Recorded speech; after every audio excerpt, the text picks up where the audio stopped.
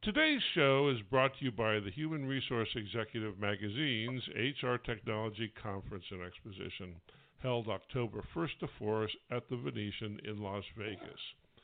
Join me and thousands of your colleagues at the world's largest exhibition of HR technology. Act now using the code HREX and you can receive a $300 discount on your ticket. Thanks, we'll see you there. And by the way, don't miss the Women in Technology segment. Good morning and welcome to HRTech Weekly, One Step Closer with Stacey Harris and John Sumser. Hi, Stacey. You're in the same hotel as me. We're calling room to room today. We are. It's a very nice hotel, the Nomad here in New York City. Someone asked me earlier the day, like, so do you guys do your show jointly together? I was like, no, it's just easier to do it from whichever hotel room we're in, wherever we're traveling. So, so yes, we are calling room to room, but in New York today, both of us. Have we ever done this together? In the same room? I think only once when we were in Asia, when we did the Asia Pacific show, because we were able to get into like a conference room and do it. Remember, I think that's the only time. Good memory. I couldn't even remember that. Yeah, we never do it in the same room. Yeah. It's, the voice feedback, all those things, technology, it works best in a separate area. But yeah, so we're in New York this week for the ADP Innovations Analyst Session. I will have to say it was a very surreal and humbling experience flying into New York on 9/11 yesterday into Newark, particularly on a United flight. I got off the flight and there was a lot of memorial services going on there at the airport as well as on TV as I was sort of walking through the airline. So, just thoughts and heartfelt, outreach to those who have been impacted here in the city and throughout the world from 9/11. But yeah, it's definitely been a opportunity to sort of remember things that we have oftentimes forget about when we're traveling so much when you're coming into New York on 9/11. But yeah, so we're both here in the New York area. And you got to go out a little bit last night. I think you guys were seeing some of the lights and stuff in the area as well, right? Well, we went out. I always like to be at the edges of things. And so in our little town of Healdsburg, there is this sort of hipster grocery store, which is a grocery store full of all sorts of stuff that you can't figure out where you'd get it anywhere else. And the woman who runs the grocery store recommended this Peruvian restaurant over at Hell's Kitchen. And so we ran over to Hell's Kitchen and had a bunch of amazing food, and what I realized is that I understand the food from all over the world, but I don't know anything about Latin American or South American food. Nothing. And so new set of things for me to learn about. Well, that's the beauty of New York, right? Is the melting pot of the country. I always love coming here. The new things you get to experience, the sights and the sounds and smells as well. Got to be comfortable with that. New York, there's no place else in the world like it, and it's definitely a place to come and get to experience something new, like Peruvian food. So definitely, yeah. Yeah. It's an amazing place and sort of a stake in the ground about how the economy thrives on a base of immigrants. Definitely. That's I can tell you that in my little walk to dinner last night, I probably heard 4 different languages in just like 3 blocks, right? It was one of those things that Molly Lombardi and I, who went to dinner last night, she's another analyst in the space for those who sort of follow it. If you walk slowly through an area and you really listen, you can hear the most interesting, conversations. The garbage guy picking up the garbage, the guy standing at the door, with another guy, holding the door open with a cigarette because it was so hot last night, talking about, their girlfriends and the night they're planning for the weekend, and and then all the different sounds and noises in different languages. It's one of my favorite things about coming to a city like this is getting a chance to sort of just experience it with all your senses, right? So yeah. Yep, that's awesome. So what's in the mailbag? Well, hold on. You have just finished shipping the production parts of your report, as have I. Yes. What did you learn? Wow. First of all, it's just nice to be a little ahead of the curve, right? So let me just acknowledge that. Normally, I'm writing up to the last minute, but this year I had to push a little bit harder because I've got some things going on next week, and because we've got some staff who needed to get the publishing done early, and we couldn't put it too late to the game. But that being said, this year it's an interesting year. We've been in a transition, a transformation, if you'll call it, of HR technology for quite some time, and we already hit the top, and we're going down in the fact of sort of total numbers and people who are doing it. Because there are more people now who have transformed than those who have not at this point, particularly in North America. Globally, we're still, I think, a little bit around 40% or so it's got a little bit of a peak to make there yet. But if you really take a look at sort of what people are doing right now they are filling in the edges, and that's probably some of the most interesting things that we're starting to see is, what are you putting in around your HR technology ecosystem now that you have created an environment where you feel like you've got a better handle on your profiles and your data flows and your sort of, user experience.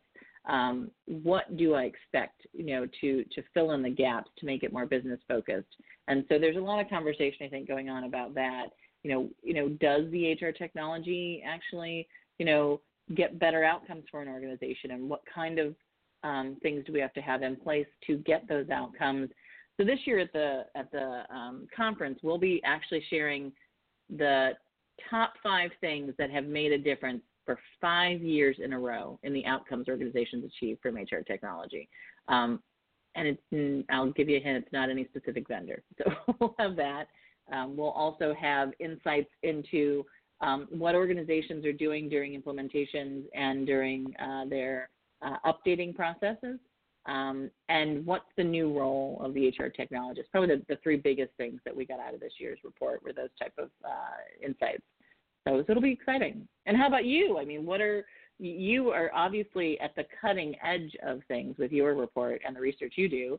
Do you feel like we're on the cusp of something this year? Anything big that you think is going to come out this year in the conference or at just the general conversation about AI? So it's a very interesting time. You know how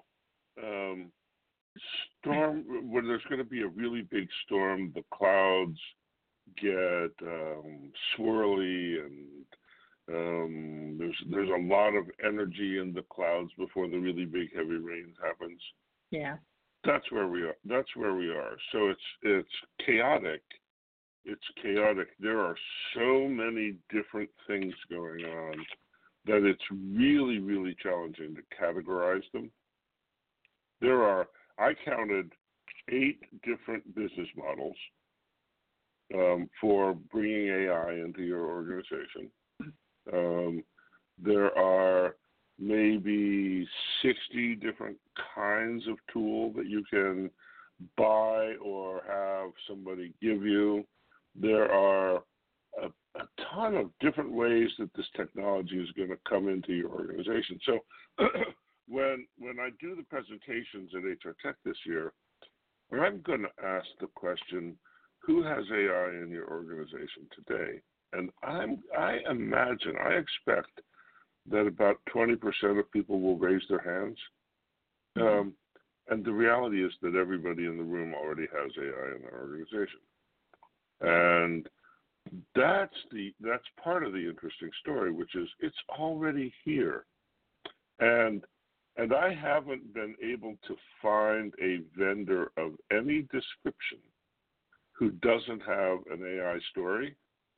So that means that if it's not in your enterprise tools, it's because somebody didn't turn it on. and it's going to be there and be there and be there and be there going forward. And I don't think people understand that. I think people think AI is some big future thing, and it's not. It's here right now. It's here right now. It's all over. I would assume it's very similar to having our phones, right? We don't think we have AI, but we're actually carrying it around in our pockets on some level, right? Exactly. There's all sorts of this stuff, and the interesting thing that we have to figure out how to do is, rather than being passive recipients of it, we have to figure out how to make everybody an active manager of it, and I think that's a big challenge. Wow. And that's a piece of it. I also am pretty clear that there is a dramatic change coming to the HR department. And that dramatic change has to do with, it's kind of just driven by the volume of data. You have to have some way of dealing with the volume of data. But the ways that you deal with the volume of data are reporting, analytics, and artificial intelligence, right? And maybe a little bit of research into the data that you have. And those functions will, I think, become a separate, like IT might have been 20 years ago in HR. It'll become a separate function in large HR departments that's simply devoted to data and its utilization and management. So that's what I think is happening. Well, I think that's, I have known people who had roles like that, but they were always part of a strategy function or part of the HR analytics function. But they sort of came into play, and then they would fizzle out, like they would go away, because no one ever maintained it very effectively, right? Those roles, they were sort of the flavor of the month. What you're saying is that these are going to become, like an HRIT professional, 74% of organizations who are over the size of 5,000 employees have a HRIT professional. I don't think we could say that about an HR analytics professional, correct? Or an HR reporting or data flow professional. No, there's nothing like that. It's a really fractured job right now, and what I'm talking about is more than people analytics is a very interesting thing, and there's a lot of intelligence going into the work of understanding how to do people analytics. But this is bigger than that. This is somebody who's in charge of all of the data, because it would be my strong assertion that while people are the organization's greatest asset, data is the HR department's greatest asset. And currently we just have fractured methods for managing it, and what we will do is consolidate those, because the way that you get the most value out of data is by expanding the number of ways it's connected. That's a very important distinction. Yeah. Yeah, and so we're gonna see this. We're gonna see this. It's gonna happen fast, and the report has a lengthy section about what that looks like, and how to think about what the structure of that is. So I'm excited. Well, I can't wait to see it. Yeah, and I am so happy to be done. Imagine. I don't think anybody. 400. It's like doing a term. It's like doing a thesis or a term paper every year when you're doing these kind of reports, right? Everyone's like, it's so great to write. I'm like, it is great to write, but it's like constant pressure for like 2 months straight, never-ending pressure to get it done, right? Oh, mine was longer than that. I did 450 hours of interviews, and 450 hours of interviews would be 5 hours a day, and I didn't do that because it's impossible, but 5 hours a day for 80 days, and 80 days is 4 working months. Yeah. And I couldn't keep it. I couldn't keep it at 5 hours a day. It was more like 3 hours a day of interviews, and so it took a long time. It was 120 or 30 days of interview time, and then the writing, and then the quantitative research, and then the writing. So this is an action-packed report. This is a big deal. Exciting. Well, we will. Okay.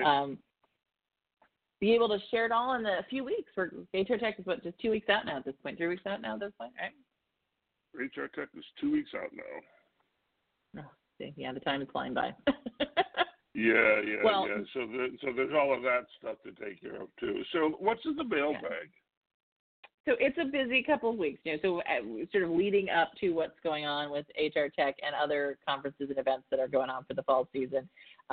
We've got some interesting news. So I think, probably the one that maybe, this is just something to be aware of, and obviously our thoughts go out to Mark, but it looks like Oracle's Chief Executive Officer, Mark Hurd, is taking a leave of absence for health-related reasons. It's worth having a conversation about what do you do when some of the founders or senior-level positions in an organization have, a need to take a leave of absence. But it's a question for anybody in an organization and a big part of HR's role. There's some conversation there. Microsoft LinkedIn lost its appeal case over the access to the user profiles. So this was a court case we've actually talked about quite often with an HR technology firm, actually. And LinkedIn, it looks like, does not get to sort of, we can read into it a little bit further, but it's with HiQ. And we can talk a little bit more about sort of whether or not organizations are allowed to sort of pull the data from the LinkedIn environment, if that's LinkedIn's data. California is also advancing a bill to redefine and protect gig economy workers. Probably something we should be keeping an eye on. This has a huge impact on who's considered an employee and who's not in an organization, which then impacts everything in the HR technology space. Ceridian acquired, which we haven't seen Ceridian do an acquisition in quite some time, acquired an Australian workforce management solution provider called RITEQ, or RITEQ. We also have a couple of organizations that got some money this week. Manchester-based psychometric recruitment startup called Arctic Shores raised $5 million in Series A funding. A company called Ripple Match named $6 million for diversity-focused graduate recruitment platform in AI. And we also saw HR Easily receive a U.S. $5 million investment from NV Capital out of the Singapore market as well. So lots of international money being funded right now. There's some updates from Paychex as well as Skillsoft. And if we get time, there is also, I don't generally, there's a lot of awards that go out in the market. So I don't generally pay a lot of attention to them. Everybody gets an accolades or an award from somebody. It's part of the model. But Workforce Dimensions, Kronos' new workforce management cloud version, received an excellence in artificial intelligence from basically named the best places to work by Los Angeles Business Journal, as well as excellence in artificial intelligence from sort of a tech AI organization. So I thought it was worth maybe discussing. This is not an HR type of an award. This is more of an artificial intelligence and technology award. I don't know if you thought that was sort of maybe worth paying a little bit of attention to or not. So a couple of interesting things going on this week. Where do you want to start, John? Well, let's see if we can blitz through some of them. The Kronos AI thing is listen. This is Kronos. They are not quite the oldest company in the business, but that's only if you consider that Ceridian used to be Control Data, which used to be IBM. Right. But they're like an old stodgy workhorse, and they have managed to turn on a dime and harness the data and expertise they have and build AI functionality that is breathtaking, and a model for other people to follow. So just real quickly, congratulations, Kronos. Nice job. Yep, nice awards there. The gig economy one is pretty interesting, right? My basic view, right? So this is the ruling is that Uber drivers are employees, not contractors. Yeah. And the underlying reason for the concern has nothing to do with the protection of employees or the protection of workers, and everything to do with the protection of payroll taxes. So yep. when people are contractors, they don't have to have payroll taxes deducted out of the stuff. And both the state governments and the federal governments in the United States are entirely dependent on the cash flow from payroll taxes. And so this is a move to ensure stability in the cash flow of the government, whatever they want to call it. And I expect you'll see more. I expect you'll see federal regulations along these lines too, because if everybody goes off and becomes a contractor, the stability of the currency is at risk. And you can't expect that the government will either take that lying down or jump up and throw a party because everybody's now able to be a contractor.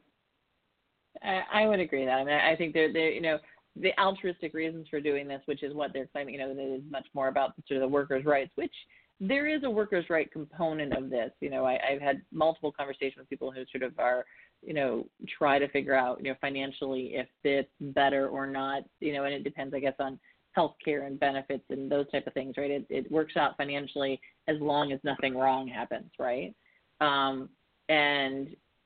But on the other hand, I think you're right. The reason this is probably actually going to come to fruition is financially for the government. They just need to figure out a way that, people can't, sort of survive on the sort of kind of amount of gig economy work that's now coming into the market and still sort of manage the tax base that we have. But what I think is most interesting is no matter what the reason is for why it might be coming about is the technology is going to have to figure out how to handle this, right? Will there become a different type of employee? Right now we have some pretty, we have full-time employees, we have part-time employees, and then you have very specific sort of regulations around 1099 employees versus those who are contracted in other ways.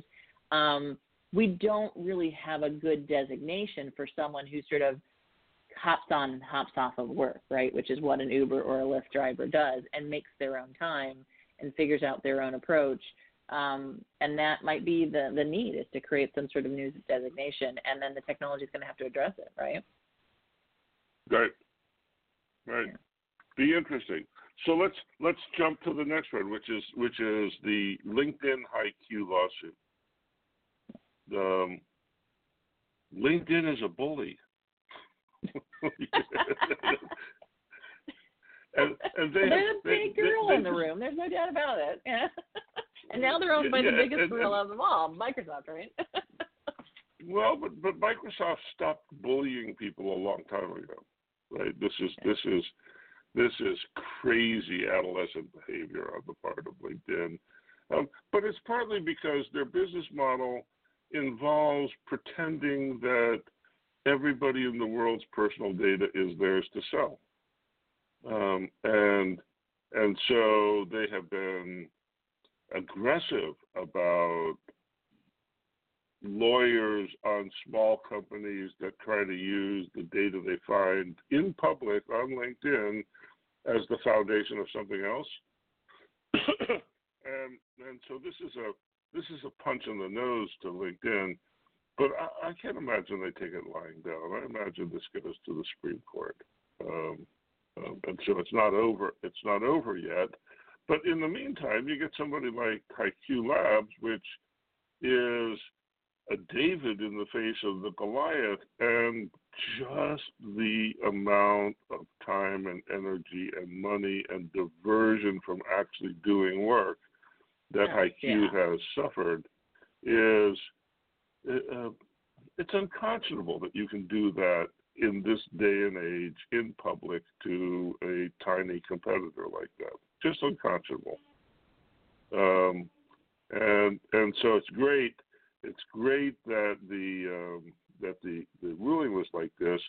I know a ton of entrepreneurs who had to change their business plans because of LinkedIn's bullying behavior in the marketplace, and so maybe this is the beginning of them being tamed a little bit.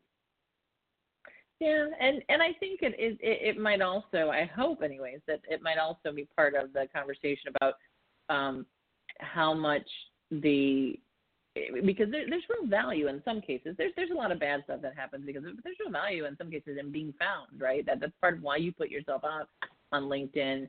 And what LinkedIn is doing is limiting that capability, right, for some of those organizations. And so I think there's an element here of personal data ownership that this doesn't even bring into the conversation that needs to be addressed, right?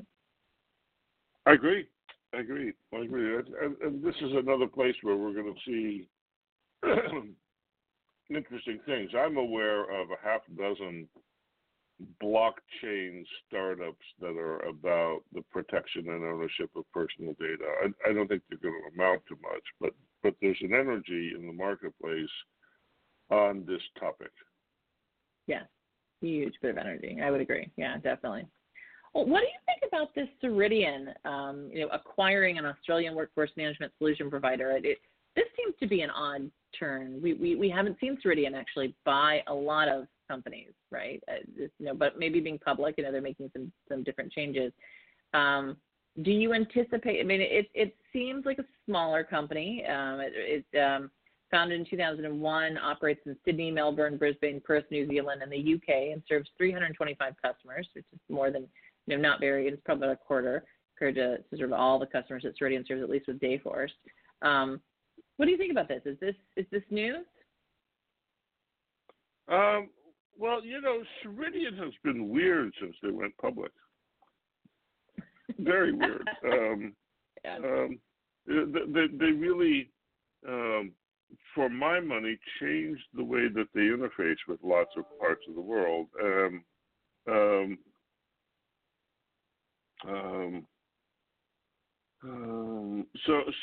So they've been strangely low profile after the public offering, and this is the first time that they pop up in the news, and it suggests that they have some sort of aggressive